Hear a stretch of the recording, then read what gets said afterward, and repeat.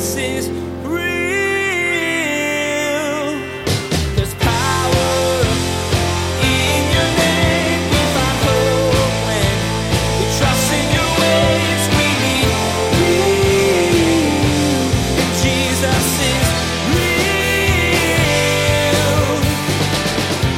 And the same way with a Levite who ends up selling their inheritance and saying, I need to get involved in this, and they show up late, they get the same portion. You don't penalize them for showing up late. And this is an encouragement to us because it's so easy sometimes to kind of despise people who show up to the Jesus party late and be like, oh, they messed up so much. No, listen. Whenever somebody shows up, it is the perfect time. It is the perfect time. And they deserve an equal portion. Nothing should be held back from them. Sadly, many people aren't exposed to the saving grace of Jesus as soon as they come into the world. It may take years before they hear of Jesus, let alone give their life over to Him. Pastor Daniel shares today that they have equal right to God's inheritance as those who have been Christians for much longer. It doesn't matter when someone takes hold of the love and mercy of Jesus. The timing is perfect because it's just as God planned. Now, here's Pastor Daniel in the book of Deuteronomy chapter 18 with part 1 of his message, Spiritual Leadership. Jesus is real. All right, let's open up in our Bibles to the book of Deuteronomy chapter 18. Deuteronomy chapter 18, as we continue this study through the book of Deuteronomy, as we've been traveling through what is now the last book in what is historically called the Pentateuch or the Torah. The Pentateuch is a Greek word which means the 5 books. Torah, it's the Hebrew word for law.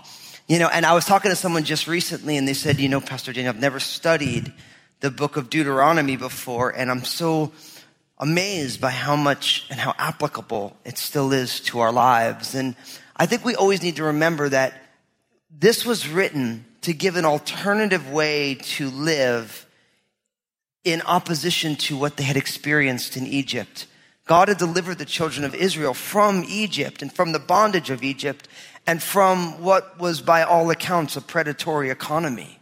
I mean, Pharaoh's entire way of carrying himself had everything to do with accumulating all the wealth of the region and subjugating all the people. And so God has delivered the children of Israel. And as they're in the wilderness, they are experiencing God in very unique ways. And God is saying, look, now when I'm going to bring you into your own land, I actually want you to be different. Because you know what happens for the children of Israel who had spent over 400 years, many generations in Egypt, it's so easy just to take on the characteristics of Egypt. And you go into your own land, you're like, well, this is what we learned in Egypt and this is how things were supposed to work. Right? And God's saying, no, listen, I want you to be different. I want you to have a different set of values, a different ethic, and a different ethos to who you are. And so one of the keys to being different for the children of Israel is in the spiritual leadership of the different people who are in authority.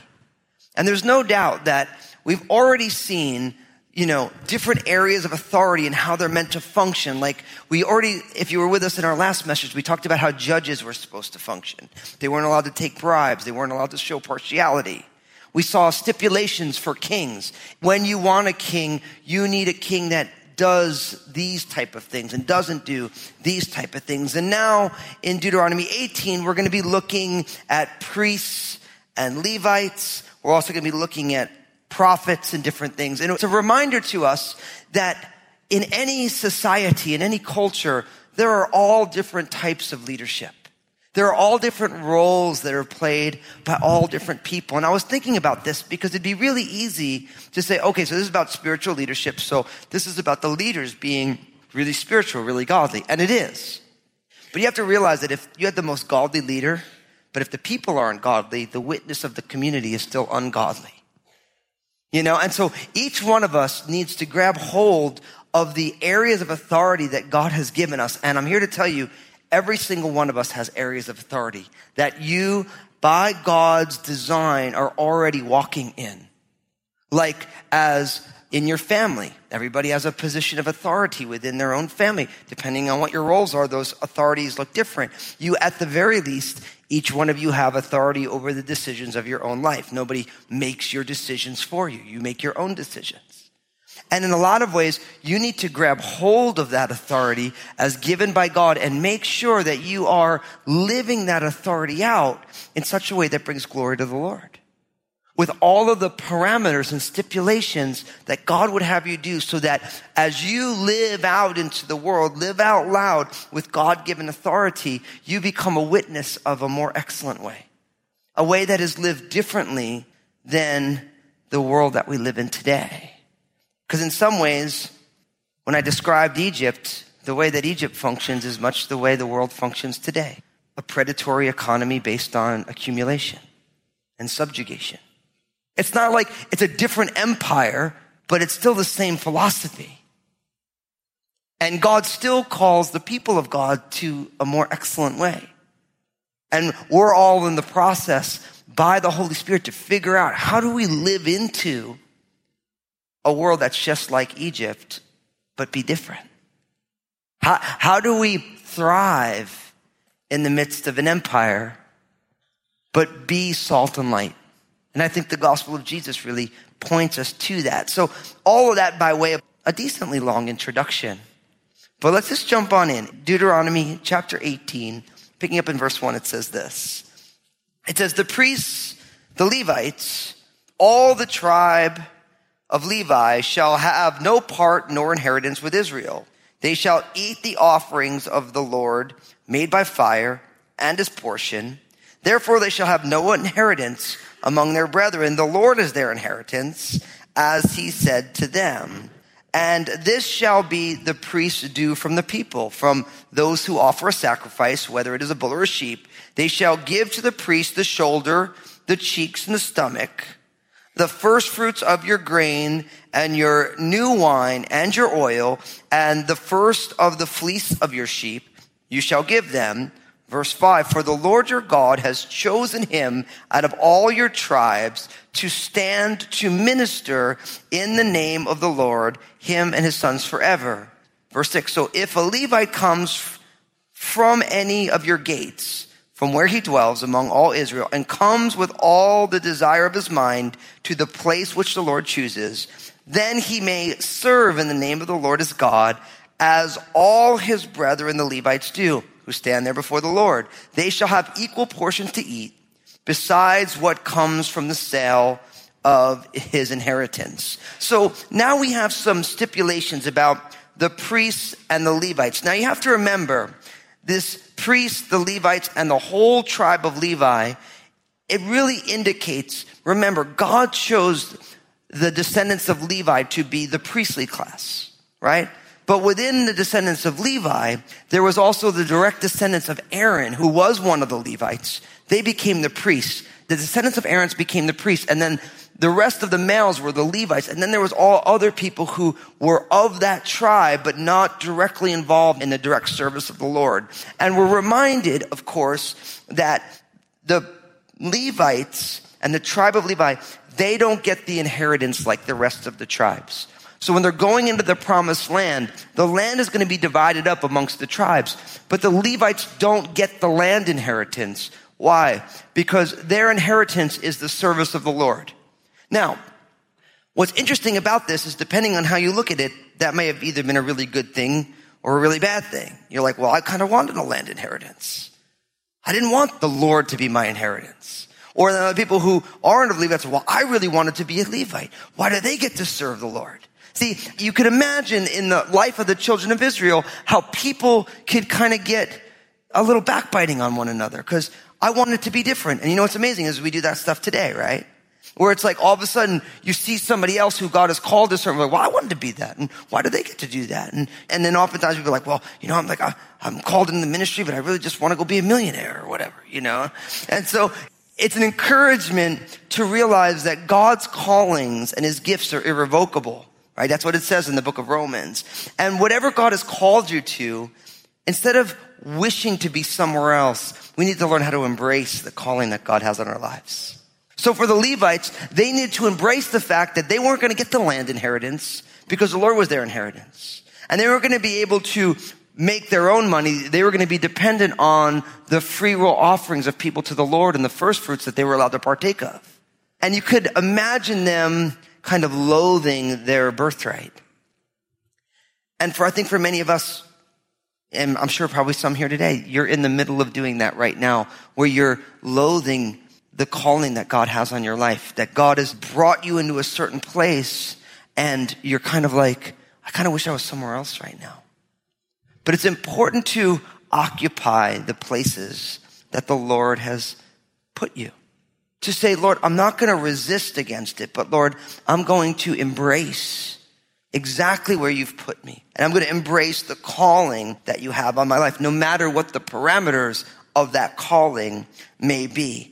Now, in verse 2, we're reminded, they shall have no inheritance among their brethren. The Lord is their inheritance, as he said to them. And this shall be the priest's due from the people, from those who offer a sacrifice. So you find that when the people bring their sacrifices, at this point it's into the tabernacle, that mobile worship tent. And later it's going to give way to the temple that's going to be built under the reign of Solomon, that's going to be set in Jerusalem. There's a portion of those sacrifices that are actually given as a gift for the care of the Levites. You notice you have the shoulder, the cheeks, and the stomach. So I can make a million jokes about that, obviously. But I just love the fact that it says the cheeks in our Bibles. I just think it's a tremendous thing. Anyway, you'll get it later. You're like, oh. In verse 4, we are reminded, the first fruits of your grain and your new wine, the first of the fleece of your sheep, you shall give to him. It's that principle of the first fruits. All throughout the sacrificial system, God deserves the first, the best, not the afterthoughts. And we have to always talk about that because it's so easy to live our lives where we give God the afterthoughts of our life. We give God the leftovers, right? We divide up all of our energy and all of our time and all of our resources and all of our finances, and we give it to everything else. And like, well, if I have anything left, I'm going to give it to the Lord. And you know what happens when that happens? You have nothing left to give. But what's amazing, and many of you have had this experience, when you decided along life's way that you were going to start to give God the first fruits, you know what happens when you give God the first fruits? Everything gets paid. You still don't have anything left at the end. So either way, when it's all done, you don't have anything left at the end. But when you give God the first fruits, you can always say, Lord, I'm honoring you. I know you got this. There still won't be anything left over. But actually, God will have his, and everything else will get taken care of as well. Does that make sense? And this is a principle all the way through the Bible, all the way through. This principle of the first fruits. And even though it's, and this is an ancient text, the principles still abide today for each one of us. So make sure you give God of your best, of your first fruits. Now, it also says here in verse 5, for the Lord your God has chosen him out of all your tribes to stand to minister in the name of the Lord, him and his sons forever. So if a Levite comes from any of your gates, from where he dwells among all of Israel, and comes with all of his desire of his mind to the place which the Lord chooses, verse 7, that he may serve in the name of the Lord his God, as all his brethren, the Levites, do, who stand there before the Lord, they shall have equal portions to eat besides what comes from the sale of his inheritance. And this is reminding us is that if a Levite comes late to the party, maybe they're somewhere else and they find themselves like, I need to go and begin my ministry here. You shouldn't withhold it from him. And in a lot of ways, this is a reminder of that parable. Remember the parable of the vineyard where there's a guy who's got a vineyard and he says, look, I want you to go on out and invite people to come serve. And people came in the early part of the day. He says, I'm going to pay you 1 shekel to work that day. And the shekel in Jesus' culture was the average wage for a day. You know, and so it'd be like the average, whatever the average amount for 1 day's work, that's a shekel. And then 3 hours later, he said, go get more people. And people come a little bit later and a little bit later. Right? And everybody gets the same shekel. And if you remember at the end of it, for the people who were working all day and the people who only worked for 1 hour, the people who worked all day were frustrated that the people who only worked for 1 hour got the same amount of money. And remember, the Lord says, listen, we agreed for your wage, and so if I want to pay them the same as you, what's the problem? It's a reminder to us that for some people, they've been walking with Jesus their entire lives, right? And the inheritance that they have is the Lord. And if somebody gives their life to Jesus at the very last moment, guess what their inheritance is? It's the Lord.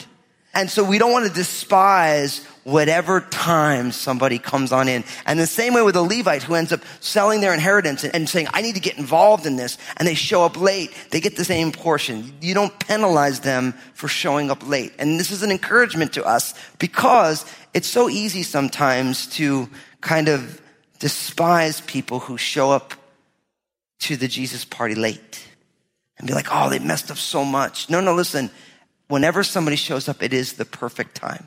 It is the perfect time. And they deserve an equal portion. Nothing should be held back from them. So for the priests and Levites, this is part of their spiritual leadership, to remember that their inheritance is the Lord's. Now, in verse 9, look what it says. And when you come into the land which the Lord your God is giving you, you shall, verse 9, not learn to follow the abominations of those nations. There shall not be found among you anyone who makes his son or his daughter pass through the fire, or one who practices witchcraft, or a soothsayer, or one who interprets omens, or a sorcerer, or one who conjures spells, or a medium, or a spiritist, or one who calls up the dead. For all who do these things are an abomination to the Lord, and because of these abominations, the Lord your God drives them out of the land before you. You shall be blameless before the Lord your God, verse 13.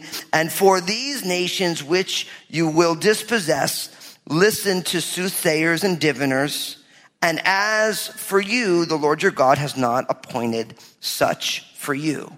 Now, what we find here is that part of the spiritual culture that the children of Israel were going to dispossess, there was all sorts of spiritual activity that had nothing to do with the Lord. And he's saying, when you go into this land that I'm giving you, I don't want you to be like the nations that are already there.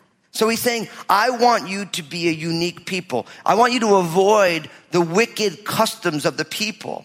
And he goes on to say, and if you look in verse 12, for all who do these things are an abomination to the Lord, and because of these abominations, the Lord your God drives them out from before you.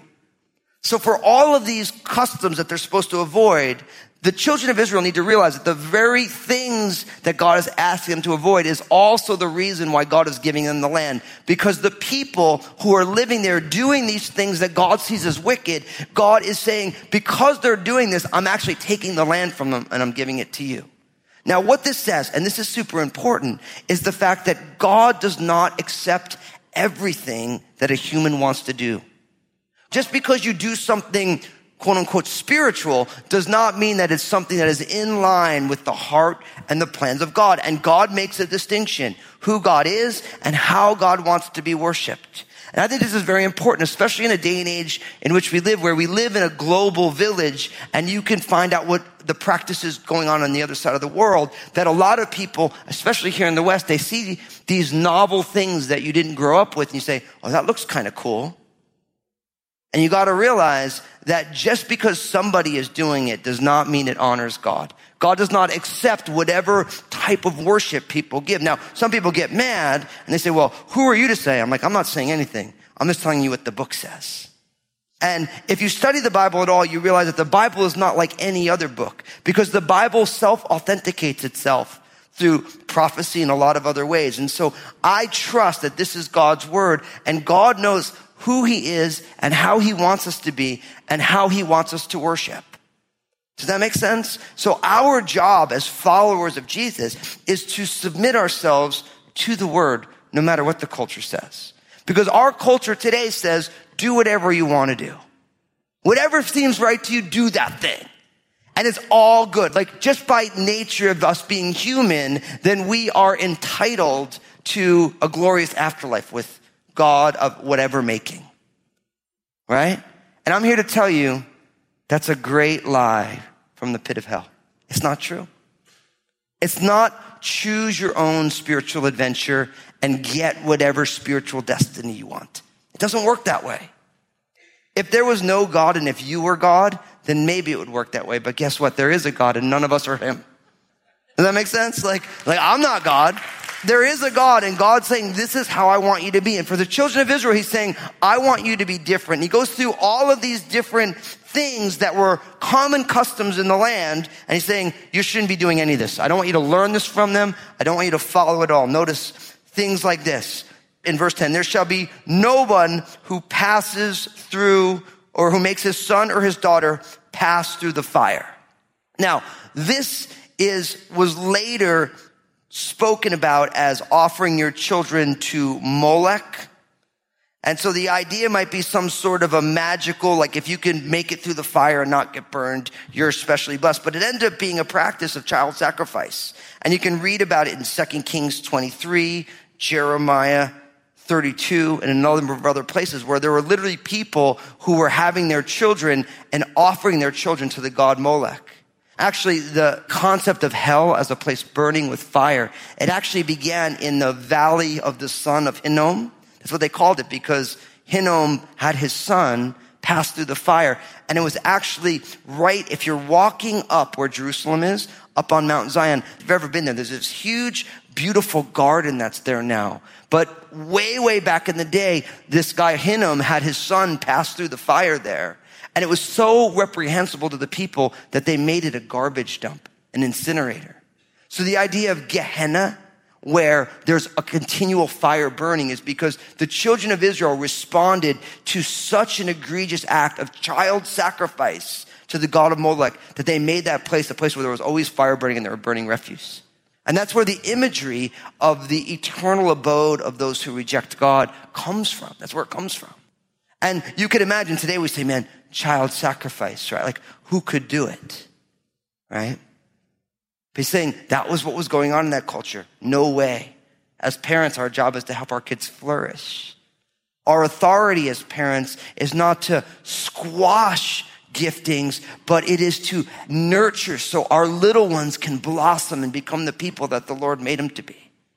And definitely not to see them sacrificed. You have things here like the word witchcraft, which was a broad term, and it described a huge variety of occultic behaviors. You have this idea of a soothsayer, which was a reference to an astrological type of divination. So I think the idea with a soothsayer would be like our modern ideas of astrology. Now you have to realize, for most of the astrology that you get in the newspaper, someone's just sitting down making that stuff up. You got to know that. Just don't even mess with that stuff.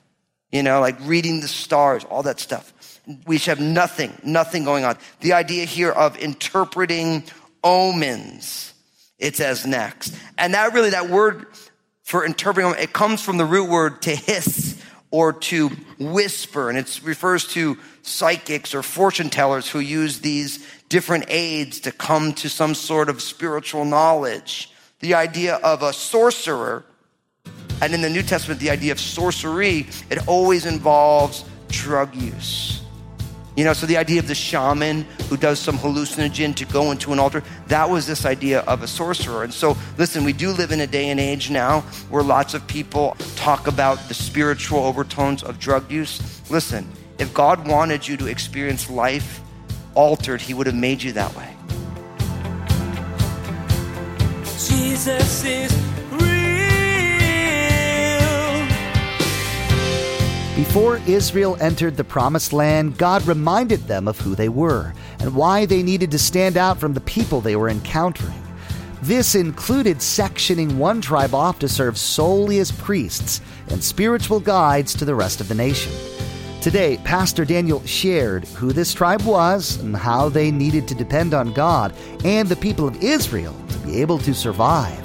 Jesus is Real Radio is the radio ministry of Daniel Fusco of Crossroads Community Church. The messages that you hear each day here on Jesus is Real Radio were produced from messages that Pastor Daniel shared on Sunday mornings and the midweek study. It's our prayer that this teaching from God's Word blessed and encouraged you in your walk with Jesus Christ. One of the things that I'm the most stoked about is that this year we launched a brand new campus in Southwest Portland. We would love to invite everyone to come and join Crossroads Southwest Portland on Sundays at 10 a.m. We're growing, and honestly, not just in Southwest Portland, but all over the country and the world as people join us at our online campus. 9, 11, and 1 p.m. or Wednesday nights at 7 p.m. on our online campus, crossroadslive.tv. Now here's Josh with what's coming up on our next edition of Jesus is Real Radio.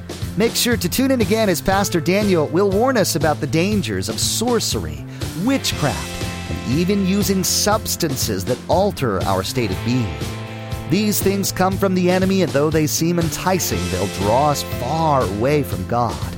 We are made in His image and are able to follow Him in the way He has dictated. Altering that plan won't get us to God, but will greatly distance us from our Creator. There's more to come from Pastor Daniel's series called Blueprints. Please glance at the clock right now and make plans to join us again for another edition of Jesus is Real Radio.